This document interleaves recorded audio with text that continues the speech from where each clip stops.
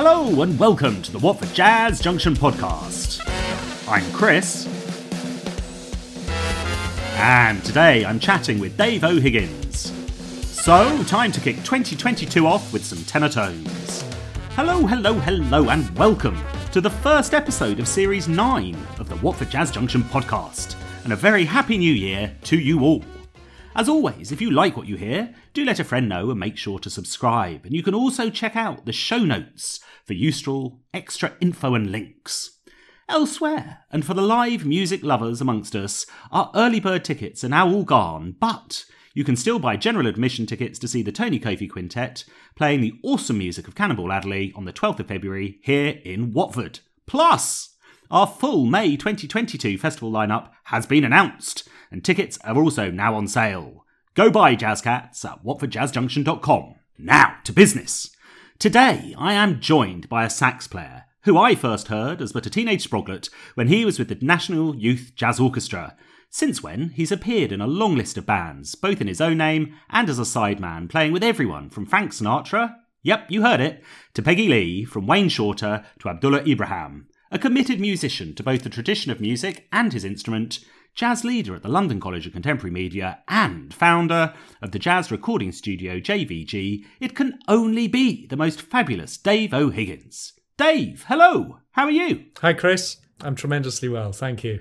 Pleasure to be here. Well, thanks so much for joining us. This is most exciting. Where in the world do I find you? Where are you based? I'm at home in the Brixton Riviera in South London at the moment. Oh, big up to the Brixton Massive. We like that part of the world. So, I mentioned the National Youth Jazz Orchestra then. How old were you when you joined NYJO? What was the story? Why did you get into jazz? I joined NYJO when I was 19 years old. And it was 1983, which sounds, I guess it sounds a millennium ago, really, doesn't it? I was with the band for 3 years. I'd just moved down to London from Derbyshire, where I come from, to study music at the City University, which was a performance-oriented course run in conjunction with the Guildhall. So I kind of felt like I went to the Guildhall because I was there all of the time.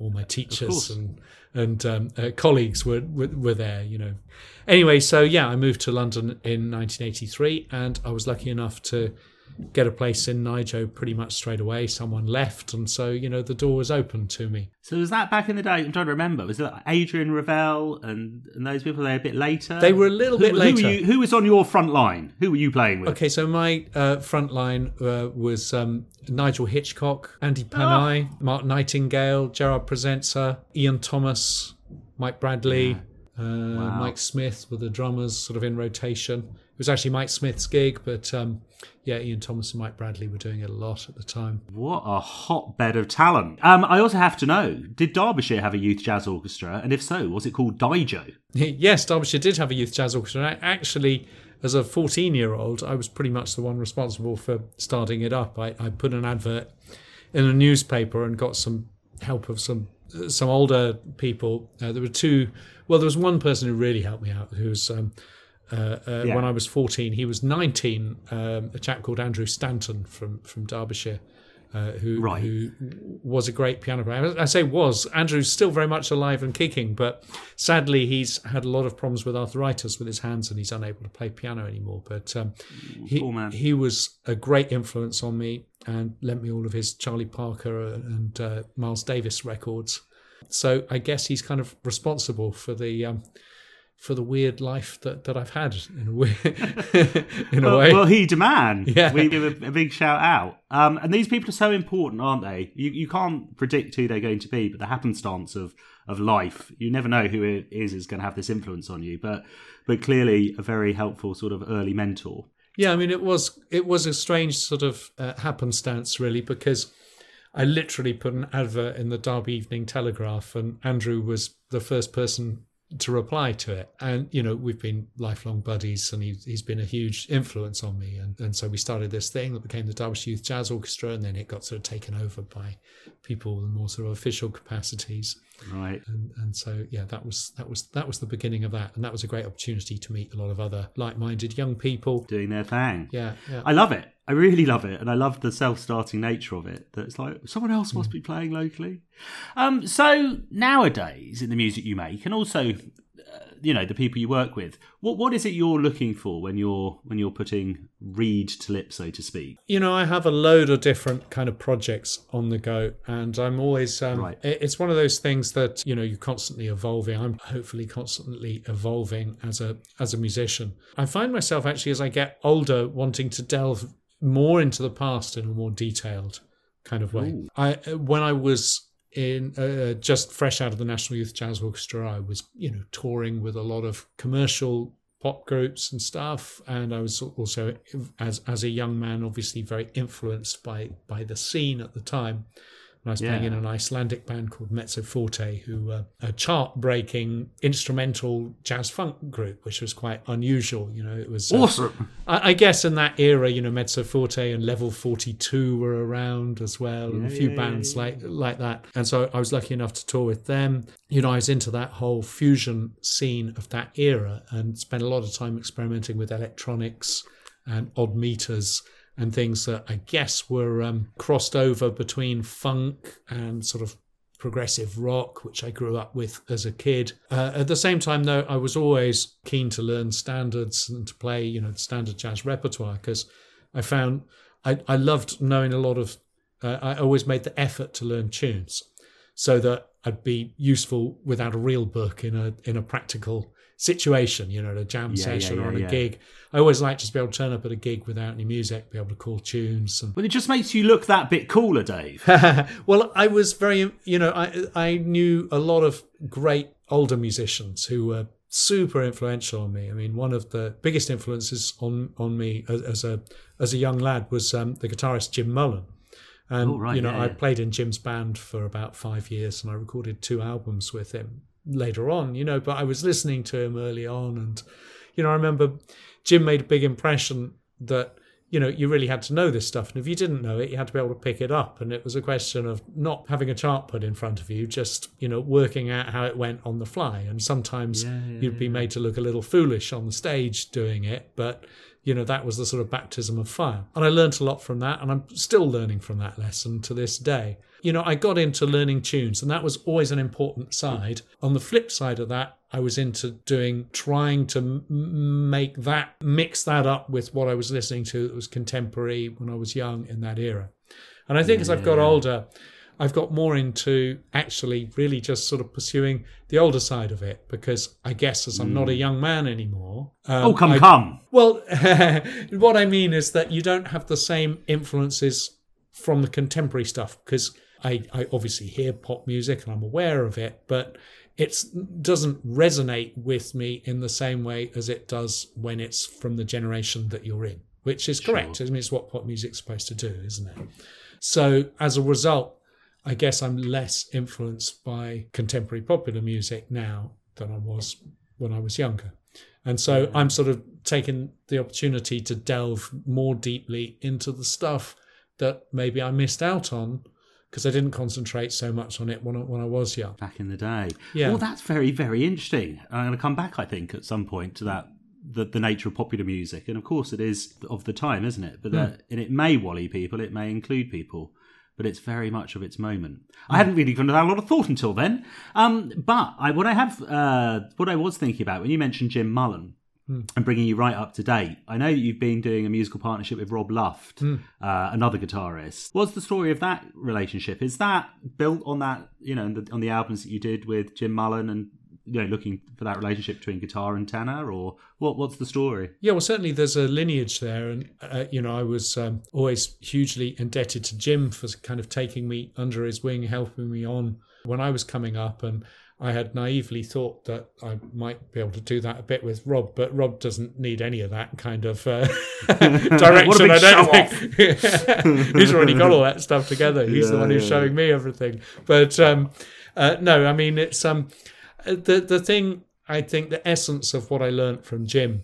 That's very important, to also look for the freshness and the inspiration you get from mixing up the generations. So if you're, I'm still very excited to hear young musicians coming up who can play, and Rob's definitely at the very top of the tree from his generation, and so it's great fun to get some new impetus and some new blood into the band. Yeah. And Rob and I did something like a I can't remember how many dates, 42 date tour or something in 2019, fortunately just before we got locked down. So that was the last time I heard you.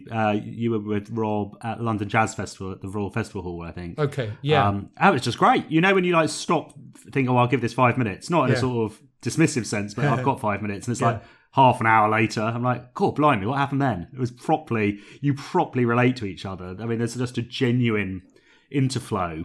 Oh, yeah, of your two different vibes. It's so cool. Yeah, no, that's been a great fun band. You know, we've been planning our next project for a while, but obviously we've been scuppered with when we've been able to start it off. But we're definitely on the cusp of being playing in my studio and getting some songs written.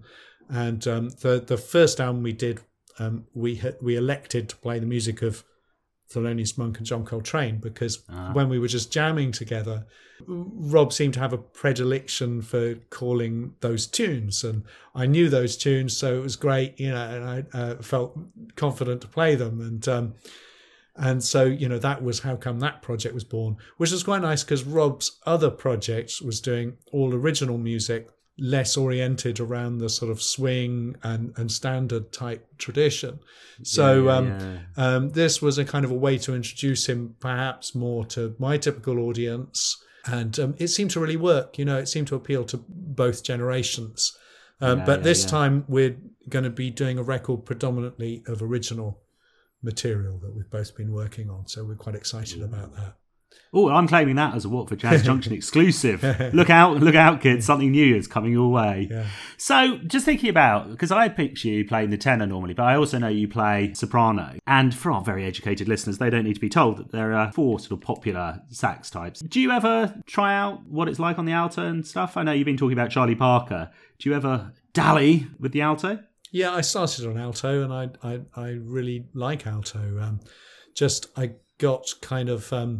I guess seduced by the sound of Dexter Gordon, and I've got a sort of favourite era. I'm a real boffin with sort of, there's an era of Dexter, which is basically the first half of the 1960s when he recorded on Blue Note Records, and an era of Coltrane, which is the end of the 50s, where to me, I think they had the sound that I like most. The tenor was the one that took over your life, so to speak. Yeah, and so of course when you elect, you know, it tends to really be whether you're going to be primarily a tenor player or an alto player. And because the two instruments are in different keys, then it does have some bearing on how comfortable you feel when you go out, because especially if you learn a lot of tunes, it's clearly easier to be really strong on them. I mean, you know, an easy tune is easy in any key, but things like, you know, Charlie Parker tunes or complex themes are a little more difficult to be expected to be able to play in different keys. So therefore, tenor players tend to stick to doubling on soprano more often than not, and alto players tend to stick to doubling on baritone more often than not. But that's a very general rule, and I'm happy to play all 4 in the studio situation, but I tend to take tenor and soprano out on gigs. Amazing. Only just has come to my mind because I was talking about other saxophones. I was in a music shop a few years ago, and someone brought in a Con O sax, which must have been about 6 foot long. So it wasn't wound up on itself with the bell. More like a very, very, very, very long soprano saxophone. Yeah. Have you ever played any unusual saxes? Yeah, well, they've been making some modern straight tenors and altos, haven't they? And have they? Yeah. God, I'm well out of the loop. Yeah, I think Kenny Garrett played a straight alto on for a little while, and maybe Joe Lovano played a straight tenor on something. But I mean, it's still kind of a bit novelty. The joking thing that I say is that they curved them so you could get them in the case. But I stole that from John Dankworth. But I guess the real thing is that it's easier to that if the sound comes on a straight instrument, the sound comes from out the keys and out the bell of the instrument. Well, on any instrument. And so on a soprano, because the bell is fairly close to you, you still get a sense of the instrument being a kind of all-in-one kind of event. Whereas if you play a straight alto, it's already getting quite long. So half of the sound is kind of coming out towards your feet, which makes it a bit I don't know what the word is, a bit disorientating, perhaps, Yeah. And also a little impractical from the point of view of, certainly if you want to record it or amplify it. For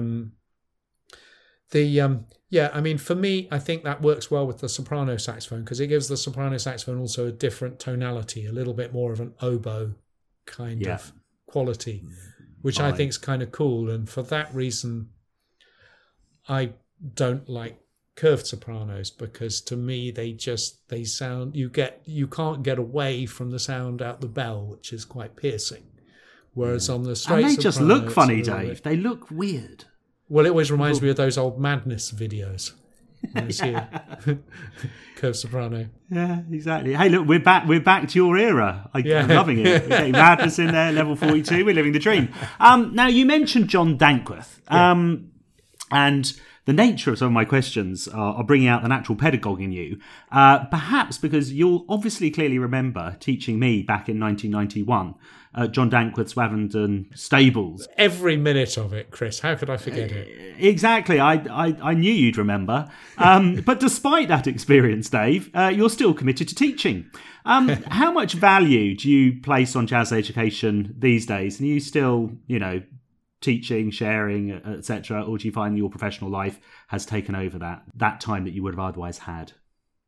Yeah, teaching's become actually a big part of my life. And when I started teaching, I started teaching a long time ago on courses like the Wavendon Jazz course that you mentioned. I mean, you said that was 91 or something like that. So, I mean, I was in my early 20s then, Yeah. But I started teaching, I guess, in higher education, formal higher education settings, probably about the end of the 90s. And I've taught at lots of different places and been offered a few jobs in various places. But where I've wound up is at the London College of Contemporary Media, where I run the Jazz Pathway. And I teach harmony in the third year. And I also teach saxophone there. But the point is that I guess I kind of got into it by accident to start off with. I was just asked to teach on some courses because I was a performer. And at the time, I remember being a little bit uncertain as to how much I felt I really wanted to do of that. And as I got more organised with my methodology, I started to find that not only did I enjoy the process of teaching, but I also learnt a lot from the process of teaching. So it was a double kind of win scenario. Yeah. There's another thing which is quite good now I'm sort of getting a little older, is that I don't have any desire to go on tour with bands that I don't feel I have a significant artistic input to. When I was in my 20s, I was touring with lots of bands. And of course, like a young guy at that age, I loved being on tour with well-known pop bands. It was lots of fun. You'd get really well looked after. You'd go all over the world. You'd stay in some fancy hotels. And it was brilliant. But that's not really for me now, unless it's a project that I'm creatively involved in. Therefore, I'm not doing as much of that sort of thing. I still gig a lot. In order to facilitate being a bit pickier, I guess, there are all sorts of other options, and lots of people end up choose of their own volition and thoroughly enjoy doing West End shows or being in the studio all the time doing session work. For me, I love gigging. I love doing jazz gigs, and I also enjoy teaching, which I do formally 1 full day a week, but in reality it's probably more like about 2.5 days a week with the preparation and the extra private teaching and various other things. And then I've also fallen into the studio side, which has come about because most studios, for financial reasons, are oriented around recording rock and pop music. So this is your venture, JVG. Is it something you founded, or is it something you've collaborated with? What's the It's story a fancy of JVG? name for the studio in my house, really. So it's not a commercial studio. Having said that, we've recorded a lot of albums here, and I'm happy to do stuff, record people that I know here. Yeah. And, I've really learnt from knowing absolutely nothing about it, apart from just following my intuition, having had a lot of experience playing in studios. To now I've been recording for about sort of 15 years or so. I'm starting to get quite good at it. It's like playing an instrument. I guess 15 years as a recording engineer, I'm still kind of a novice a bit compared to the real pros. But I'm being asked more frequently to go out to locations and record stuff as well, which I can do, which I thoroughly enjoy if it's sort of music that I enjoy doing. So I try and sort of limit my recording thing to, basically recording jazz material. Yeah. And I mean, I'll ask you a technical question that you might not feel you want to answer, but the difference between recording jazz musicians and let's just say recording a rock band, other than the sort of cacophony of noise, what are the key differences that you find when you're setting up to, say, record a jazz quartet or quintet versus a 4 or 5 piece rock band? Well, the main difference and the reason why I set out to try to do it is that most studios are set up to record people in isolation, right? Which of course is very good for being able to do overdubs and repairs and change things and go into great detail the sound of each individual instrument. But it goes rather counter to that very essence of getting a good jazz performance out of a band, which involves responding to each other spontaneously and responding to the timbre of the instruments and the dynamics. And I've always found when you're in the studio and you're all in different rooms or booths and you're entirely reliant on a headphone mix, it's the only time we ever have to play like that. And we rarely play our best in that situation. I looked at the model of Rudy Van Gelder's famous recordings of the 50s and 60s, which are, most of our favourite records. And, of course, they all recorded in the same room, not wearing headphones. And so I wondered if there was a sort of old meets new kind of hybrid effective compromise, so the musicians could play in a way that was totally familiar to them, i.e. no headphones, listen to each other acoustically, but you could still get enough clarity and detail on the individual instruments to satisfy audiophiles when they're listening to the recording. And, it's a bit of a balancing act, because obviously if you've got, the very nature of a straight ahead jazz group is the core of the rhythm section is the double bass, which is the quietest instrument in the band, and the drums, which is the loudest instrument in the band. And those two things have to work together nicely for it to work in an acoustical environment. And of course, as amplifiers and monitors came in, musicians started to forget, that was no longer the priority to balance acoustically. And so I guess my aesthetic is dependent on a little bit of a return to a traditional approach in that respect. I balance it acoustically so that it can be recorded to sort of pristine effect. That's fascinating as well. I don't think maybe some people do, but I don't spend a lot of time thinking so much about the art of recording, so much as it being a precise and almost mechanized process, because you're pressing a lot of buttons and lots of things sort of happen automatically. But of course, what you're referencing is the genuine capturing of the art, and fiddling around with the recording or the setup, so to speak, as to capture as near be possible to what it does sound like as a standalone performance. I applaud. Right, are you ready for Chris's 10 whirlwind of musical choices O'Higgins O-Quiz? So I'm going to ask you 10 questions. They're very, very simple, but I just need you to give your immediate, quick first answer, all right? Yeah. Question 1, B-flat clarinet or bass clarinet? Bass clarinet. Question 2, oboe or bassoon? Oboe. Question 3, alto or baritone? Alto. Question 4, Charlie Parker or John Coltrane? Charlie Parker. I hate myself for saying that, but... Question 5, trumpet or trombone? Trumpet. Question 6, bagpipes or organ? Organ. Question 7, guitar or piano? Piano. Question 8, Royal Albert Hall or the 606 Club? 606 Club. Question 9, our penultimate question, record player or iTunes? Record player.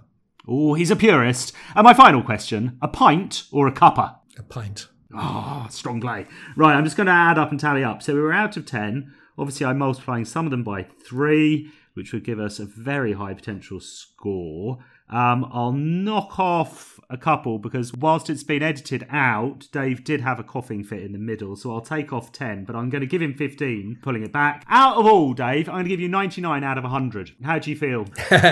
You're a generous man, Chris. Well, you're a generous guest. Okay, so my set question for you, Dave O'Higgins. I have read a review that said of you, your fund of ideas never runs out. How important as a musician is it to keep your ideas fund, fresh and fruitful, and how might one do it? Discuss. Crikey, that's quite a loaded question. There's all kinds of things that go into trying to keep the flow of ideas interesting.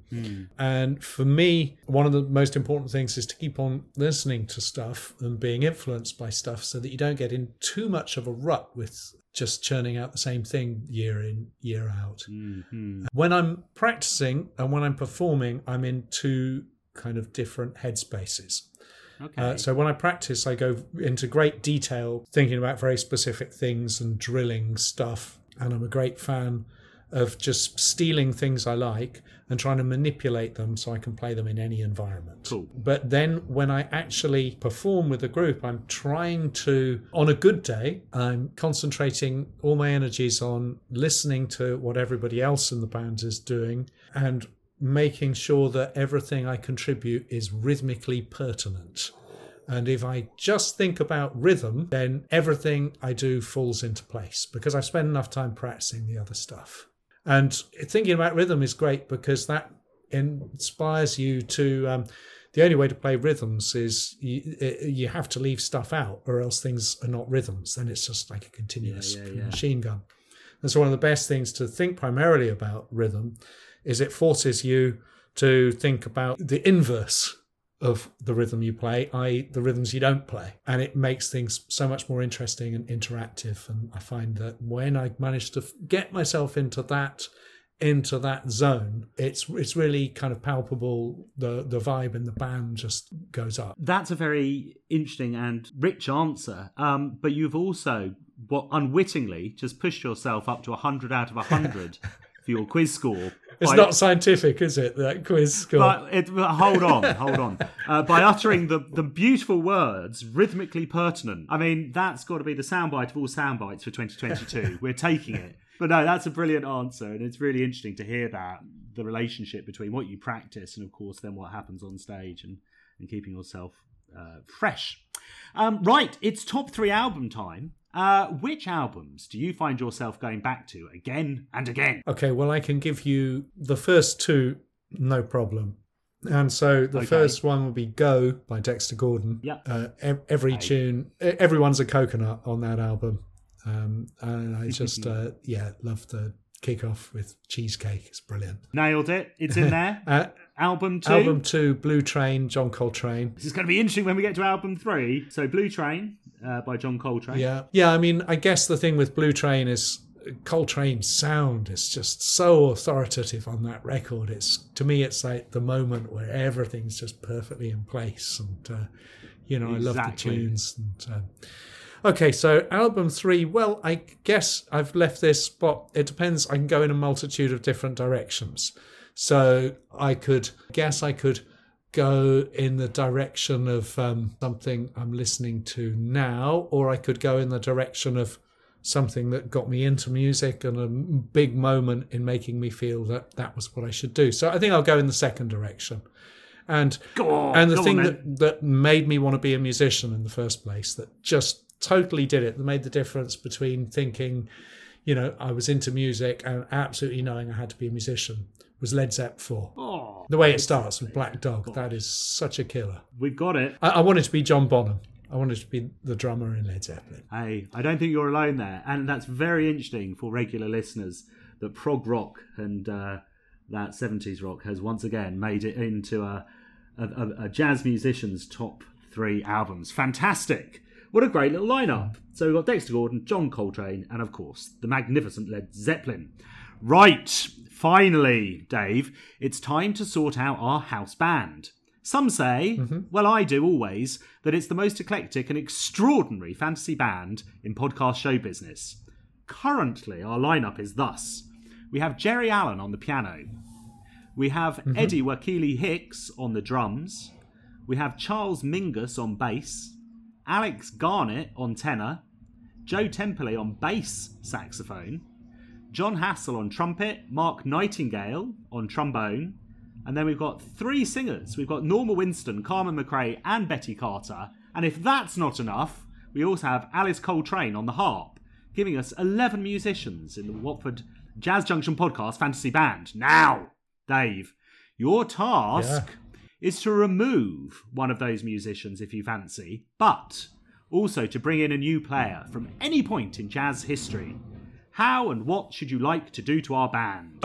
Okay, well, I guess I'd removed the only player who I haven't heard of, who was the drummer. Who was the drummer in the band? Eddie Wakili. Yeah, well, you see, I can't really offend anyone by removing someone I haven't heard of. Well, okay, so Eddie's out. Who are you going to put in? I'm going to put Elvin Jones in. Love it. We haven't had him. Oh, Elvin Jones, The Lighthouse. It's made me think of another brilliant album.